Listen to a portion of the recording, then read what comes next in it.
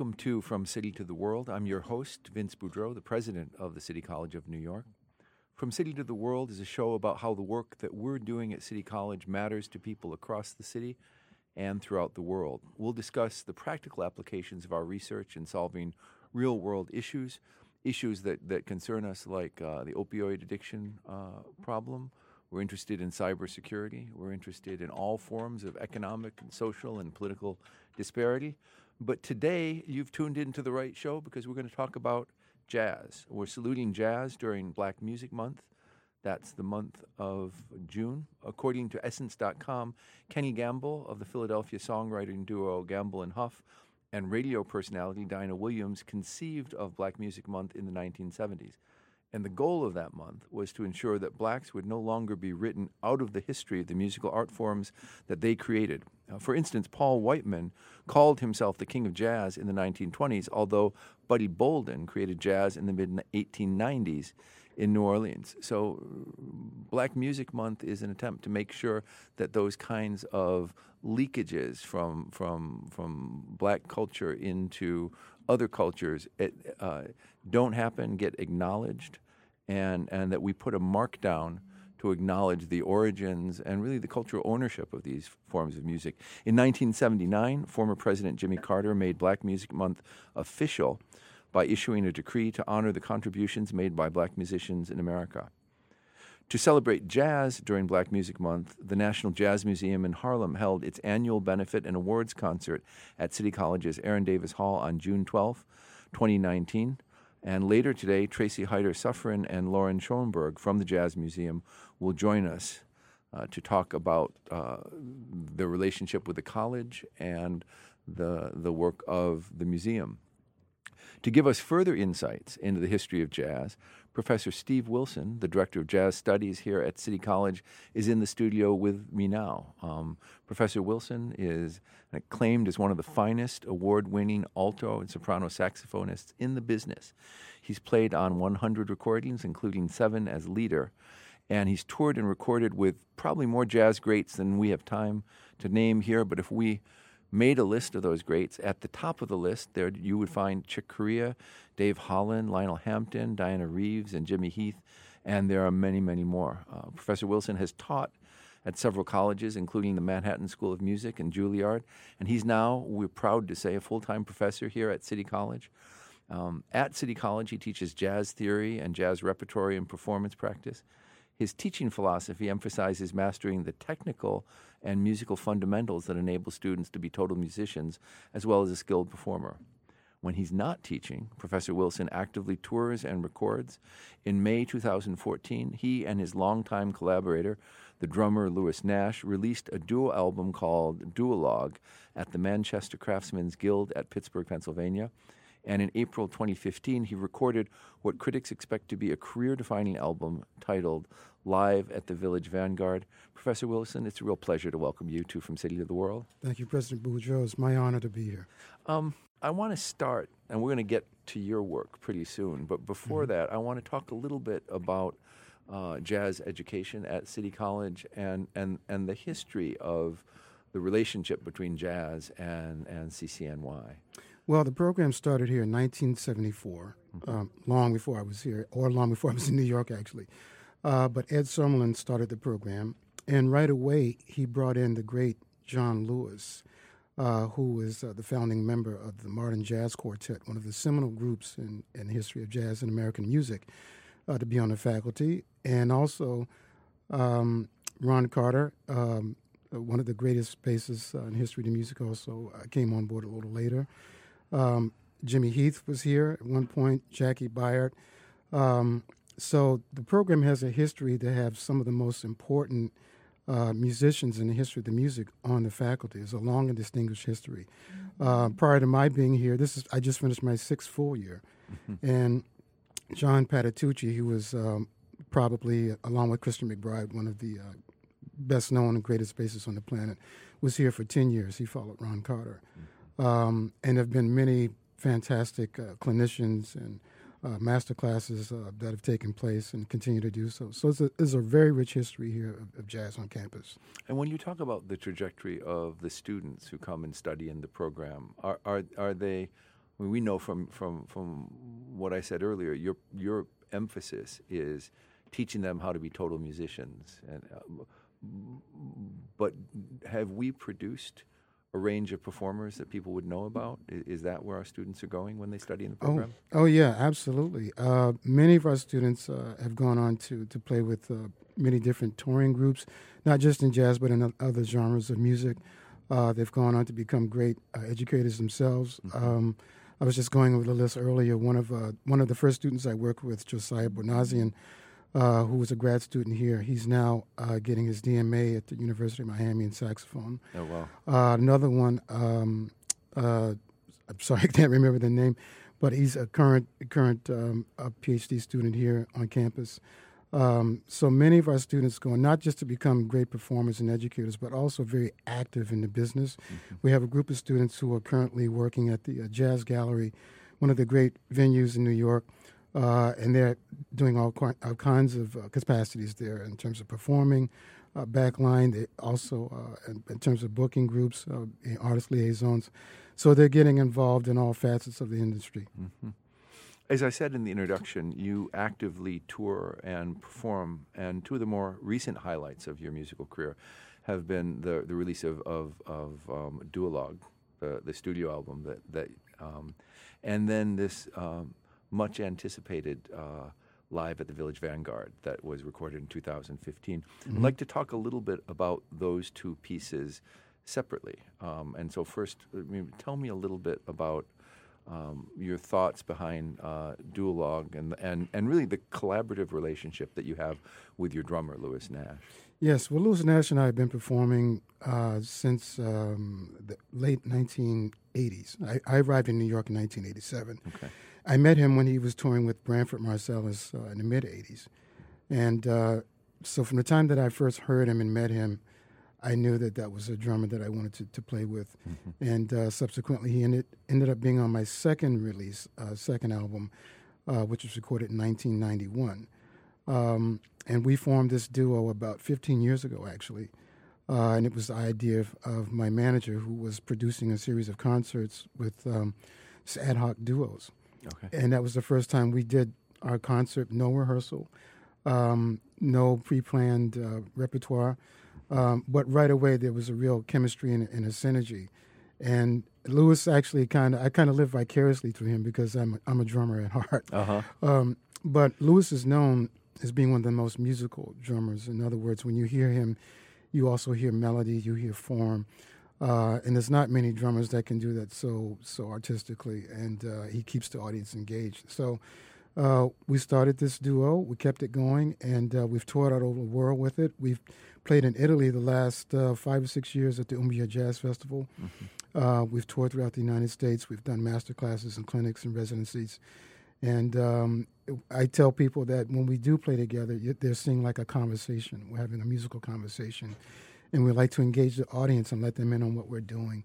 Mm-hmm. Because for a drum and saxophone duo, it can be a little bit disconcerting at first. Right. But usually after the first song, they totally get it, and we're just having a lot of fun up there. You say you want to engage the audience in what you're doing. Are you teaching up there as well, or do you mean you do that through the music? Well, we do it mainly through the music. We are informing. We give a little bit of background into the compositions we're doing, also in the background of how Louis and I first got together. Mm-hmm. And we just let them know that a lot of times when we start the tune, we don't know what's going to happen because we don't follow a script, but we're just basically feeding off of each other. And Louis and I speak the same language musically, so it's done pretty effortlessly. So if I go to see you, let's say I see you on 2 successive nights, what percentage of what I'm going to hear is going to be totally new, and what percentage is sort of more or less the stock that you start with before you improvise? Mm-hmm. Well, we could play the same repertoire. We could actually play the exact same set list, mm-hmm. but it will be completely different in its delivery because we don't follow a set script to say, okay, now you solo, now I solo, now you play the melody. We are totally spontaneous. Mm-hmm. Usually what will happen is we will start with a theme or melody, and then from there we basically play off of each other. So it's akin to like two tap dancers, really. Mm-hmm. So if you see two of the greatest tap dancers on stage just improvising, it's just spontaneous and in the moment. And whatever the energy is in that given night, that's what it'll be. But most of the time, we're throwing caution to the wind, having fun, and 99.9% of the time, we'll wind up at the same place. And even when we don't, it's still fun. That's fantastic. I want to talk now. So we talked. Duologue is a studio album. Live from the Village Vanguard was live from the Village Vanguard, and Yes. and it strikes me that this is something that really sets jazz apart. That in so many recordings, in the way it was produced, in what happened, in how it is marketed, and how we come to understand the performance. Readers are told that, on this night, in this spot, something happened that will never happen again, but we happened to record it. And can you, both on that night for you personally, but in the genre of jazz, talk a little bit about the importance of capturing the fleeting, never to be repeated moment? Well, jazz is about being in the moment. Even when you have a piece of music that's arranged and orchestrated, but particularly in the smaller ensemble setting, every performance is different. Though you may have a structure of a melody and a given order of solos that could be the same every night, but improvisation is composition in the moment, and you never play the same solo. The idea is to find something different every time.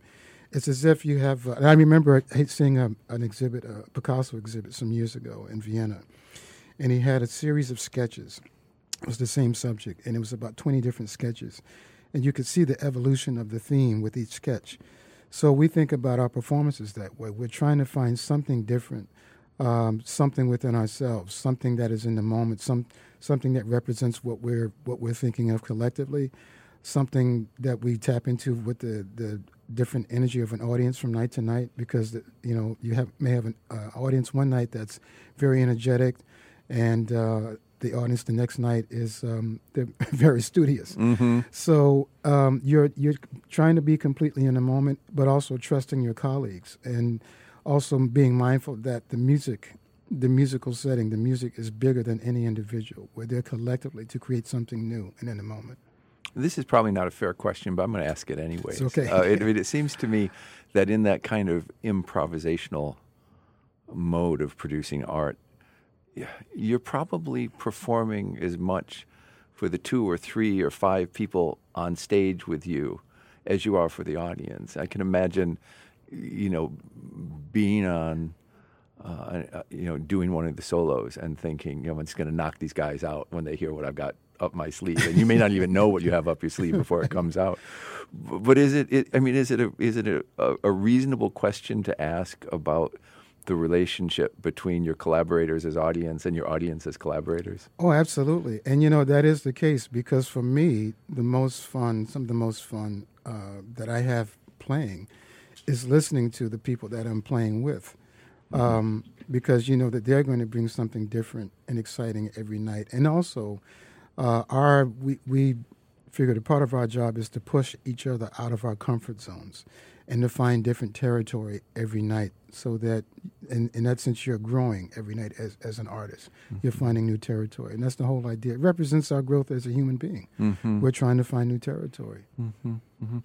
I'd like to announce that the music department just graduated its first students with master's degrees in jazz studies. Congratulations! Thank you, and congratulations to them. That's quite a moment. When did that program take in its first student? Well, officially 2 years ago, we formerly had an MA program, and in the round of budget cuts that happened a few years ago, we had to jettison the MA program in the middle of the school year. But we were green-lighted to reboot this program as a Master of Music, which we had a desire to do so anyway. So the good part is that we were fast-tracked to do it, and so all of the faculty, we put our heads together and we tweaked the curriculum, and we were able to start it. We were basically like a year ahead of time from what we anticipated. That's fantastic. It is fantastic. So we're very, very happy about that, and things are looking great. A lot of students from across the world found out about the program, and we're getting applicants from all over the world. And are these primarily performers, or are they students of I know that overlaps. But are you teaching people to play jazz or to know about and think about jazz? Well, all of it. We approach it from a scholarly aspect. We want them not just to be performers, but thinkers. We want them to be composers. We want them to be critical thinkers and to analyze and to also understand the history and importance of jazz in the socio-political realm, so that they understand their role in the community, in the world community, when they go out and, whether they pursue teaching or performing or another aspect of the business. Yeah, I want to return to that question of the social and political context in just a second. Mm-hmm. But I'm not done asking you about Live at the Village Vanguard. Okay. This was one of those classic jazz moments where, in 2015, on a single night, you were in a historic club in the village and you made this recording. And I wonder, first of all, what does it mean to you to have that kind of temporality built into the album? And second, what do you remember about that specific night that makes it exciting for you to have captured in this album? Well, it was a night that all of the elements came together. We had a sold-out house on both shows. We had an 8:30 and a 10:30 show, and we recorded both shows, both sets. It was completely sold out, and we had a really wonderful, energetic, engaged audience. Mm-hmm. They knew why they were there. They were giving us all of their energy and applause and vocal approving, and it was just one of those elements that when you can't really script it. Mm-hmm. It's just one of those times when everything comes together, and it was just the right energy, and the band was probably played the best it ever played. So it was just one of those amazing moments. Do you come into the Village Vanguard and your audience knows, like, this is the night you're going to do an album, or do you record a bunch of performances and one night you step away from it, you say, this was the night, everything fell together this night? Well, in this instance, we had planned to record two specific nights, the Saturday and Sunday. Mm-hmm. And because we had started the engagement on a Tuesday, so it runs Tuesday through Sunday. But we knew even after the first night that we had captured that lightning in a bottle. Everything just felt right. And of course, anything we get after that, is cream, cream on the top. Mm-hmm. But it just one of those magic moments where everything just came together. So even with all of the planning, you can't plan that. It must be a great feeling to put your saxophone in the case after a night like that when you've caught it on recording. Yeah, and especially in the famed Village Vanguard. It is still the most recognized jazz club in the world. Mm-hmm. You can go any night of the week, and there are people literally who make pilgrimages from anywhere in the world to go to the Village Vanguard. You always find more than a few people there that have said, they've been trying to get to this club for, many years, and it's pretty amazing. Mm-hmm. So let's now switch gears a little bit and talk about the way you teach jazz, and I think the way a lot of people appreciate jazz, which is contextualizing the music in the social and political history of the art form. And can you talk a little bit about, what we should be paying attention to as we appreciate jazz, and how you approach it as a professor in the classroom? Mm-hmm. and what that history means to you as a performer? Well, first thing I should say is that collectively, the entire faculty of our program is just an amazing faculty. It's my biggest honor to serve with them because they are all some of the most dedicated artist educators that you'll find, not just in New York but anywhere in the world. And aside from the teaching, we all do mentoring. That's that gives us the biggest joy of our teaching. We're able to mentor our students as they go out in the world and find their spot. But we try to bring a holistic approach to our curriculum and to teach them the mechanics of performing, the mechanics of composing, arranging, theory, learning repertoire, but also to understand the importance of this music in the history of America and the power that they have as artists, and that they can change lives as educators and as artists. They can open up new doors for individuals who hear them, individuals that they teach, and understand that they're contributing something to the world that is bigger than any individual. They're part of a world community, part of a great continuum of this music that has happened basically over 400 years with the cross-fertilization of African and European cultures. So that they understand where they are really in context of this music as a tremendous entity. Obviously, you're part of this community, and from a scholarly perspective, you can look back over those 400 years.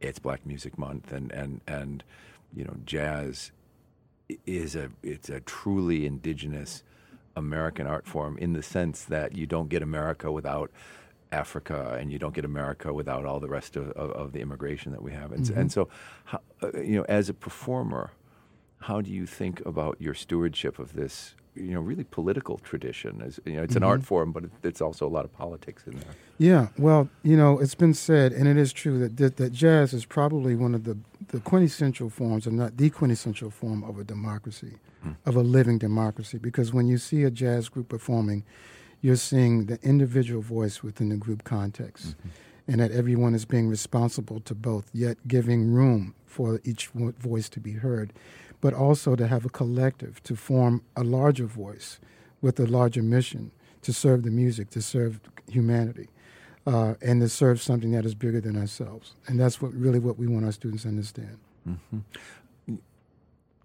One of the elements of jazz's history is it's always been a disruptive art form as well. Oh, yeah. And that's true of its history. It's also true that in the last, 10, 15 years, there's been a kind of resurgence of explicitly political art expressions in the art form. Why do you think that is? What's going on in contemporary jazz? Well, it's never really gone away. Okay. That's always been a part of the music. I think certainly in the last 2 years, but I think you could argue within the last 10 years, the new generation, the next generation, I see those that are in the 20s and 30s, they are really aware of world affairs, of injustices, not just in America, but everywhere. And whether it's injustice of sexism, of racism, of classism, the fight for natural resources, whatever it might be. Because, one, we've become a world community. Jazz education has really spread in the last 40, 50 years. So you will find jazz programs in Japan, South America, Europe, Asia, and many of the students come here to study, of course, but we all travel and we all touch base with each other. So everyone is much more in tune with each other in the last 20 years or so. So everyone is more aware of what's going on in different continents, not just in America. So musicians and artists are speaking up, and of course with technology, with the internet, and with artists and musicians networking constantly, these voices are now being heard probably in greater quantity and greater quality. And if you're listening to the music itself, like what is it that you hear that contributes to this message? I know when musicians talk about their music, it can often be very political, but they're also directing you to listen to music for elements of resistance and disruption. And what do we listen for as listeners? Well, sometimes if it's just instrumental music, instruments can really evoke the sounds of the human voice, or sometimes evoke the sounds of chaos. So whether it's the drums and the piano and the bass that are totally improvising together, and some people would say, oh, they're just playing freely, and they are. Some people would call it avant-garde, but they're really trying to evoke the sound of humanity. And that's really what it boils down to, whether we're playing a beautiful melody, a beautiful ballad, whether we're playing something up-tempo to represent the frantic pace of being in the city, or whether we're playing something that represents the longing of a community to have more freedom and to have more voice. You hear all of that in the different sounds of the music, and that's really what we're it's like we're painting a musical picture. When you look out at contemporary developments in jazz, and you sort of say, here's something new and exciting I've never heard before, this is a new trend, where do you currently direct your gaze? Where would you point me to say, hey, go here to hear something that you've never heard before? Oh, wow. That's honestly, if you go to any club in New York, particularly New York, you could say this for anywhere in the world, but particularly New York, because the thing that makes New York different is that New York has the greatest concentration of of creative artists within the jazz genre. Every year we have new musicians coming from all over the planet to stay here for either short term or long term. They are collaborating with new people. So every night you're finding new sounds. Every night that I go out, or any night that I go out, I'm always hearing something I haven't heard before. And that's the other thing. Jazz is a living and breathing art form. It's not a museum kind of music, though we may associate it with Louis Armstrong or Duke Ellington or Miles Davis or Dave Brubeck, which is still vital because we're building on those masters, on the sounds and the contributions of those masters. But the whole idea and ideal is to find your individual voice and sound. That's the objective. You can only sound like those innovators, but for so long. But you have to go out and find out how you can innovate. And then by doing it, you stay true to yourself and true to the music. That's fantastic. I guess I've got one last question. We're about to have the National Jazz Museum of Harlem come in and talk with us. And we're in New York. We're the City College of New York, but we're also in Harlem. And in what ways does that offer a kind of different perspective or new opportunities? Or what does it mean to be a school teaching jazz in Harlem to your students? Well, first of all, I think that the student gets a unique opportunity. Our program, we have many students from Japan, Korea, Europe, and for most of them, this is their first time to come to New York. Right. So here they are in what was really one of the cultural capitals of the world, particularly in the 1920s, 1930s, and 40s. And when you think of the Savoy Ballroom, when you think of Duke Ellington, when you think of Fats Waller, Count Basie, and this was the center of the jazz universe and the cultural universe for many, many years. Not to mention, Count D. Cullen and Langston Hughes and, all of the others. So here they are in a place where jazz grew up, where jazz became of age and spread throughout the rest of the world. So they can get a unique perspective. And our good friends and colleagues at the Jazz Museum of Harlem are keeping that alive and also presenting it to new generations. And as we spoke earlier, and we will speak on later, we're having some of our students to be directly involved with that effort. I think that's fantastic. We're about ready to go into break. We're going to have some music during the break, and tell us what we're going to be listening to. I think we're going to listen to a selection from Live at the Village Vanguard. Fantastic. And this is not yet published, right? It is out. It is out. It is available. That was going to be my other last question, yes. which is it is now available. People can buy it? Yep, Amazon, iTunes, the usual places. Okay, ladies and gentlemen, a real treat, a selection from Live at the Village Vanguard. We're going to take a quick break. Stay with us. The band is pianist Orrin Evans, bassist Ugana Okegwo, drummer Bill Stewart, and the all-purpose man on saxophone, Steve Wilson. Good set in store for you, live at the Village Vanguard on WBGO and NPR Music. Steve Wilson and Wilsonian's Grain.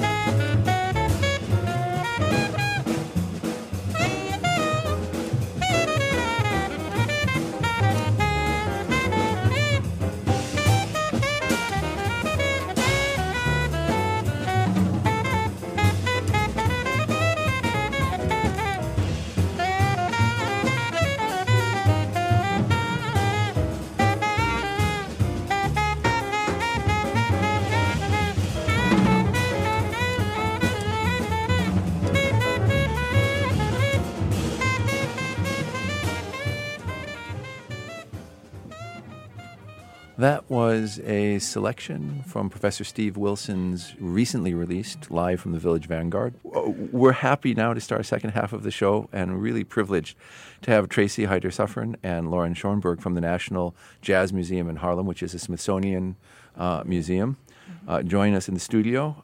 And he's joining Professor Wilson, who is still with us. Before I tell you a little bit about our new guests, let me tell you about the National Jazz Museum in Harlem.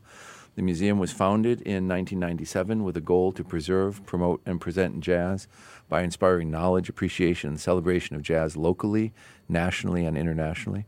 The museum is a hub for live performances, for exhibitions and educational programs, including the Savory Collection, which includes more than 100 hours of live recordings of jazz legends. These recordings were made from New York City radio broadcast aired between 1935 and 1941. Each year, the museum also produces and presents more than 80 free programs in New York City, engaging hundreds of professional jazz musicians and reaching nearly 20,000 people from around the world. The National Jazz Museum is located at 58 West 129th Street, a stone's throw away from City College in central Harlem. Now, let me tell you about our guests now. Tracy Heider-Suffren is the executive director of the National Jazz Museum in Harlem. Prior to joining the organization in 2017, she worked with other nonprofits. She worked with Intersections, which is an arts and social justice ministry of the Collegiate Church, the Afro-Latin Jazz Alliance, the ABFE, which is formerly the Association of Black Foundation Executives, and Urban Bush Women Dance Company. She also served as the consultant to several organizations, including the Desmond Tutu Peace Foundation, the Malcolm X, and Dr. Betty Shabazz Memorial and Educational Center. Welcome to the program. Thank you very much. I'm very happy to be here. During her tenure, Ms. Heider-Suffren formulated and worked with the Board of Trustees to formally adopt the museum's first diversity, equity, inclusion statement. She increased corporate and foundation support among current and new funders and offered the museum as a free open rehearsal space to jazz and jazz-related artists. She expanded the walls of the museum throughout the city with community pop-up concerts, prioritized programs that explored the intersection between jazz and social justice issues. We'll talk a little bit about that in a bit. Spearheaded developing collaborations with arts and other organizations and businesses, and oversaw unprecedented growth in education programming and museum attendance. I got too many papers in front of me. Maybe this is where... Oh, no, that's where I was supposed to say welcome to the program. So welcome to the program again. Happy to be here. See, this is the first show that we've done where we explicitly talked about improvisation. And I feel like I hexed myself by, yeah, smooth, not enough O's in smooth to decide. Don't lose your day job. Thank you. Our other guest is Lauren Schoenberg, who is the senior scholar of the National Jazz Museum in Harlem, where he served as executive director from 2001 to 2012. He's currently on the faculty at the Juilliard School. In addition, he's lectured at the Metropolitan Museum of Art, the White House, the New York Philharmonic, the Aspen Institute, where he's a fellow. Mr. Schoenberg has conducted the Jazz at Lincoln Center Orchestra, as well as the Smithsonian Jazz Masterworks Orchestra, the American Jazz Orchestra, and the Westdeutsche Rufkund Jazz Orchestra in Cologne, Germany. Mr. Schoenberg is a tenor saxophonist and pianist. He's played and recorded with Benny Carter, Benny Goodman, Jimmy Heath, John Lewis, Christian McBride, Buck Clayton, the JLCO, and was musical director for Bobby Short from 1997 to 2005. He's received 2 Grammy Awards for Best Album Notes in 1994 and 2004. Mr. Schoenberg oversaw the Benny Goodman archives at Yale University, where he produced a 10-CD release of previously unissued Goodman recordings. He's taught for several jazz at Lincoln Center education programs and annually serves as a screening judge for Essentially Ellington tape entries. Mr. Schoenberg has been published widely, including the New York Times, and his book, The NPR Guide to Jazz, was released in 2003. Lauren Schoenberg, welcome to From City to the World. Thank you very much. Happy to be here. Really a pleasure to have both of you here. I would like to start by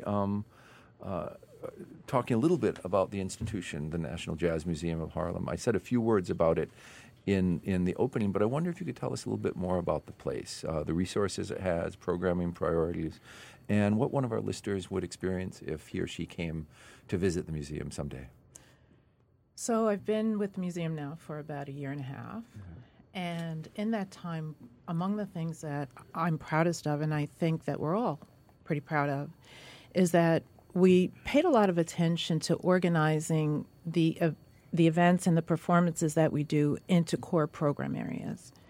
And so probably below the surface, what you feel as opposed to what you see in the museum is a real deliberate effort to do some of the things that you talked about, to really find the intersections between social justice and jazz, and to use jazz as a driver of current events and current issues, and minimally to offer up the museum as a place for discussion, a place for performance, and a place for maybe a little discomfort around some of these issues. My background I didn't even realize that I had spent so long working in the areas of human rights and social justice, and that's the lens that I see everything through.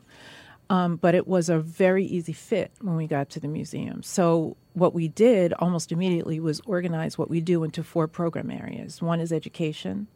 The other is an area that we call Jazz Is, and that's the area, and at Jazz Is, and then there's a blank line. Okay. And that's the area where we get to do a lot of that, where we get to combine the intersections of jazz and maybe some unexpected things, among them social justice issues, but among them also just some things that you might not think about. Jazz and fashion, jazz as a driver of fashion, jazz as a driver of food, jazz and beer. So yeah, my favorite. The third is a really strong priority, and that's collaborations and partnerships. And once again, that's an area for us to explore maybe some unexpected relationships between jazz and the world, right? And with our nonprofit partners as well as some of our business partners. And then the final area is collections and archives. Mm-hmm. I want to talk a little bit later about the archives you have, because I learned a little bit about them, and they're utterly impressive. But let's start where you began, about the connection between jazz and social justice. Sure. It's always been a disruptive art form. Steve and I were talking earlier about. You said something interesting, that it's an inherently democratic art form because of the multiplicity of voices, but the importance of the individual voice as well. But how do you present the social justice legacy of jazz? I was listening to Steve, and I don't know what I can say that can add to it, because I was sitting in this room going, yeah, that's right. What we do is we try to provide a safe space for these kinds of discussions and these kinds of experiences. So one of the recent things that we did was we launched our Jazz Is Muslim series. So we had Taurus Mateen, and I'm trying to remember who played with Taurus. Taurus Mateen opened that week for us, and he talked about Islam as a driver of his creativity and as an influencer of the music. The idea behind that, and we also had later on in the week, we had Arturo O'Farrell and the Afro-Latin Jazz Ensemble with Malika Zara. But the idea behind that was there's such a great history, there's such a great legacy of jazz artists who are also Muslim. And it's a part of the history of jazz that maybe is a little bit unrepresented, or maybe a lot underrepresented. And what we wanted to do was really shine a comfortable light, especially given our current political climate, shine a really comfortable space to have a discussion around what has been the influence of Islam, and what part have Muslims played in the creation and the progression of jazz. So that's one example. That's terrific. When you listen to, Jazz Is Islam, how do I ask the question? Close your eyes. Do you know you're listening to Islamic influences, or is the point that it all kind of blends together? That's the point. The point is that we've been listening to it as long as we've been listening to jazz. Islam entered the United States with the slave trade.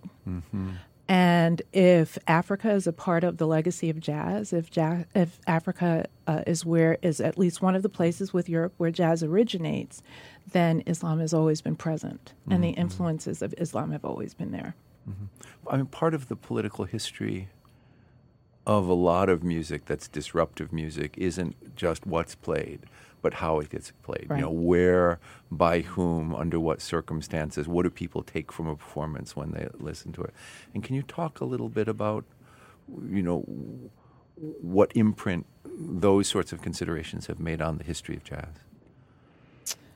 I think Lauren can help me a little bit with this, and maybe Steve, but I like to tell a story. I've gotten old enough that I repeat my stories. And one of the things I talk about is being at a rally as a really young girl, and it turns out it was at Shea Stadium. I couldn't remember where it was.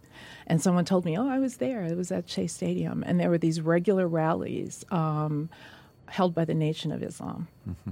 And I'm not Muslim, but I had the opportunity to attend these rallies. And I offer that as an example of what an integral part Islam was of black culture. The two were never separated. Right. The same way Christianity and black culture haven't been separated. And so, and I want to get back to your question. I want you to ask me again because I have a tendency to digress. But because there is no separation, the experience of the audience doesn't even necessarily always realize that this is a new experience or a different experience for them because it always has been. Mm-hmm. Do you know what I'm not sure how to get to the point of the answer to your question. Well, let me just give a book that made a huge impression on me, 30 years ago was Roll Jordan Roll, okay. Right, which is both about the music that came out of the slave culture in America, mm-hmm. but also the way it was performed and what it meant. Mm-hmm. And today we go to jazz clubs. Right. It wasn't always that way, right? There were times when jazz was performed in particular places by people that maybe didn't get to perform in other ways. And I wonder if we could talk a little bit about that history. I'll just say one thing about that, and that is one of the things I often say at the museum is that jazz, and I heard Steve sort of refer to this, jazz was social music. It was dance music, right? Yeah. And what's happened is it's in many places it's become music that you politely listen to and you nod your head to. Yeah. So that tradition of that call and response tradition, that getting up and dance tradition, that actually being a part of the experience instead of sitting back and watching the experience has been part of the evolution. Mm-hmm. And what I'd like to see happen is sort of a reversal of that, where it becomes more social and more engaged in a very physical way that involves the audience. I see. We talked a little bit about that earlier, about the role of the audience. I'm going to ask you both the question that I put to Steve a little bit earlier, which is we're living in a really dynamic moment in jazz. Mm-hmm. There's I had said earlier that I thought there was a particular upsurge of explicitly political jazz activity. Steve said, and I take his word for it, that's never gone away.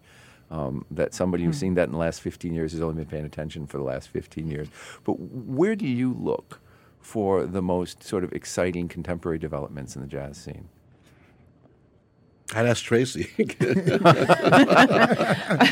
And I have a two-part answer. One is, integral to that is our program director, who's not here, his name is Ryan Maloney. He's the director of programming and education. Mm-hmm. One of the things I hope I'm bringing to the museum is looking in unusual spaces for that. I agree with what Steve said.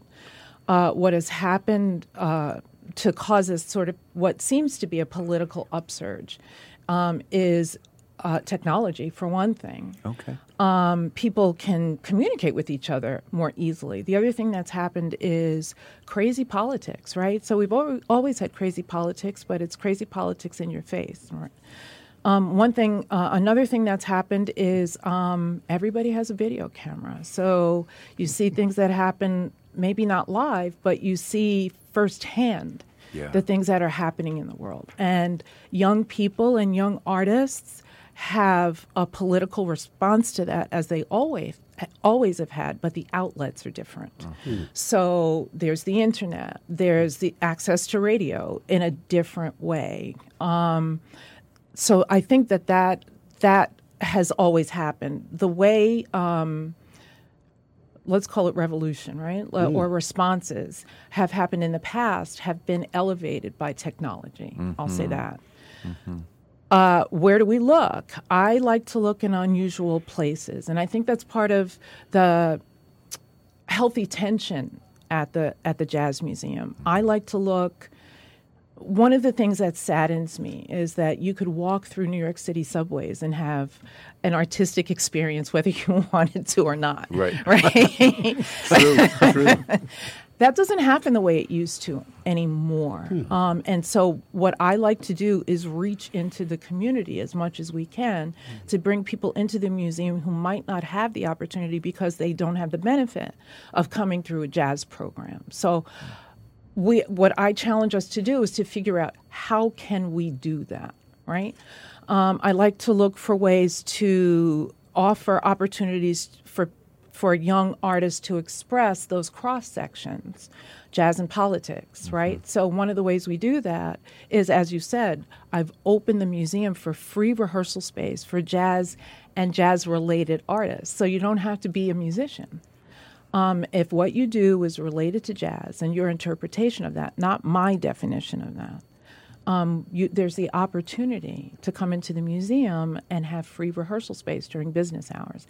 And I'm always astounded by the lack of response to that. We don't get a lot of takers. It sounds like a fantastic opportunity. Everybody says that. So ladies and gentlemen, if you have a connection to jazz, this is an opportunity for you. So we've talked a lot just recently about the politics and the social element of it, but the other thing that's come up in the way that we've all been talking about jazz, this word studious or scholarly comes up, and so I was thinking as I was preparing for this, there's the Rock and Roll Hall of Fame. I don't know that there's a rock and roll museum that tries to do the same thing that the National Jazz Museum of Harlem does. And I wonder, is there something in the genre of jazz that also lends itself to a particularly studious inclination? I've heard the improvisation and the democracy of it, but there's clearly this other element where people can go to a jazz concert and sit in their chair and be totally absorbed, and they might as well be in a library. And can you talk a little bit about what gives the art form this scholarly dimension? Well, when I order fish in a restaurant, I don't tell the waiter when he asks me, I say, "I'll have the salmon, please." By the way, I don't know much about salmon, where they're caught, but I'd like to order the salmon. Now, the way that I connect that to jazz is we've come to the point where people think that there's something to know. Right. There's no more to know about jazz than there is about eating a piece of salmon. And by that, I mean tea from China is an inherently political way, historical way of looking at the history of the world. You just want to talk about tea. Boom, you got everything. And you want to talk about farming salmon and the environment. You want to talk about jazz, and you are opening up a window into not only American history, but world history.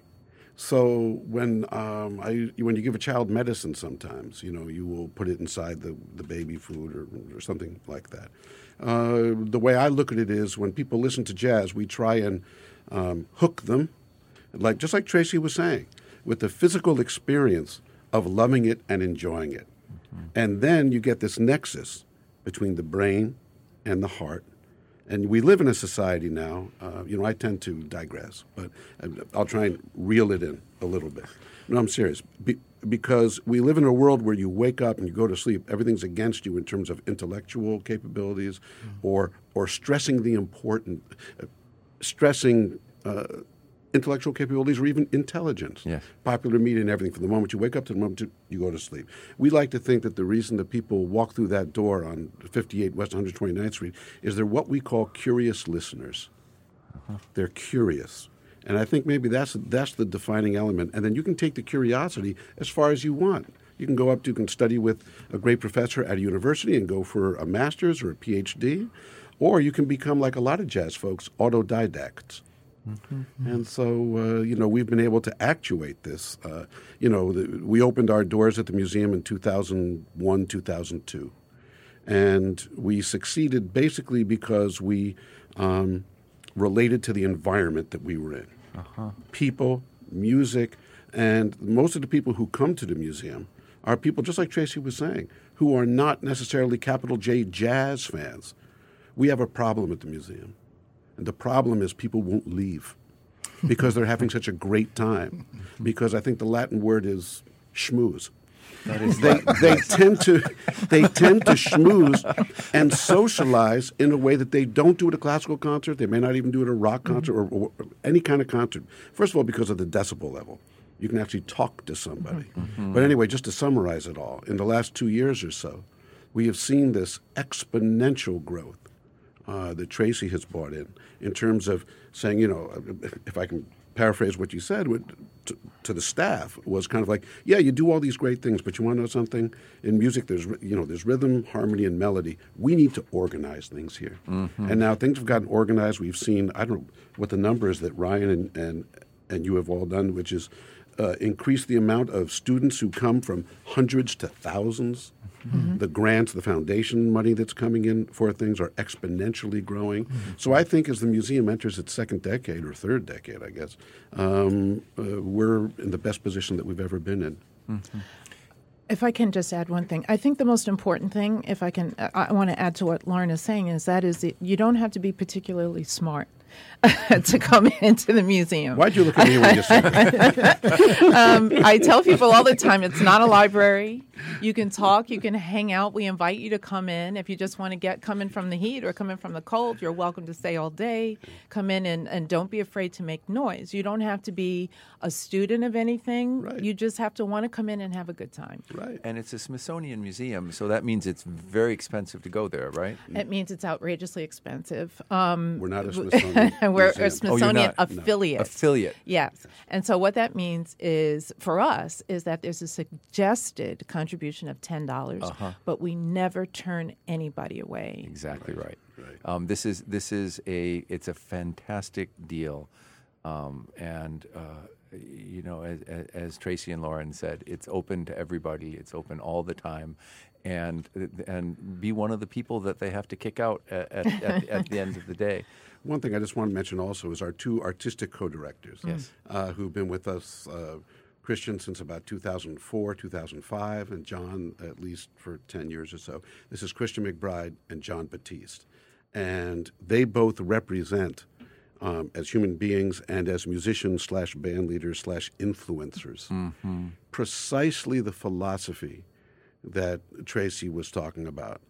I mean, they do it. They're great players. John's band, which you see on the Colbert Show, was born at the museum.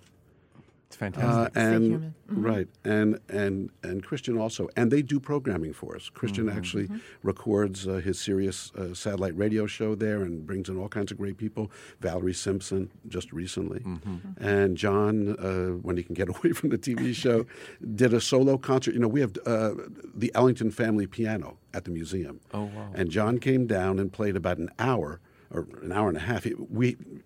His people had to tear him away. Solo piano. And in our place, if we take everything out, we can seat about 100 people, which is perfect. And it was just sheer magic. Yeah. Well, we heard John both talk and play at the gala here at City College on June 12th, and the music was fantastic. But the way he talked about his relationship to jazz was just captivating, and to have him and Christian guiding the creative end of things is really quite extraordinary. It's a gift. It really is a gift. We're very lucky. So we have jazzed through another hour From City to the World. I want to thank you for listening. I want to especially thank our guests, CCNY's Director of Jazz Studies, saxophonist Steve Wilson, and also Tracy Heider-Suffren and Lauren Schoenberg from the National Jazz Museum of Harlem. Tell our listeners again where it is and when it's open. Sure. We're located at 58 West 129th Street, an easy commute on the 2 and 3 train to 125th. And we're in Central Harlem. We're open from Thursday to Monday, 11 to 5. But we have lots of programming that goes on in the evenings. Tell us about the most exciting program that's coming up that people should pay attention to. Watch for Harlem Havana every August. It's not the only thing, but it's one of the things that we've been talking about recently. Every August, we celebrate Afro-Latin jazz and Afro-Cuban jazz. And so we're doing our Harlem Havana programming during the month of August. And this is the 500th anniversary of the founding of Havana, so a historic year for Harlem Havana. Yeah, and we want to thank Lloyd Williams, of course, who's a long time NJMH board member and supporter, and he's brought so many things our way, specifically that program. That's right. And many others, too. But yeah. So, yeah, and a good friend of the station as well. Steve, what's on? No, so your latest album is out. This is live at the Village Vanguard. Where else can someone go to see you play in the near future? I'll be performing at the Jazz Standard with Billy Childs, a Grammy Award-winning pianist and composer, the second week of July. And following that, I'll be there again with the great Buster Williams, another legendary bassist who I've been working with for many years. Fantastic. Well, I want to thank all of you to be here to celebrate jazz and to commemorate Black Music Month. The show is produced by the incomparable Angela Harding and by the often imitated yours truly, Vince Boudreau. I'm your host, Vince Boudreau, president of the City College of New York, and we have a special treat for you going out. We're going out with Harmony in Harlem, which was played by our guest, Loren Schoenberg, and his jazz orchestra. When he heard we were going to play it, he said, "Oh, you found my old album." So join us in listening to Loren's old album, Harmony in Harlem. See you next month, everybody. Thank you. Thank you, sir.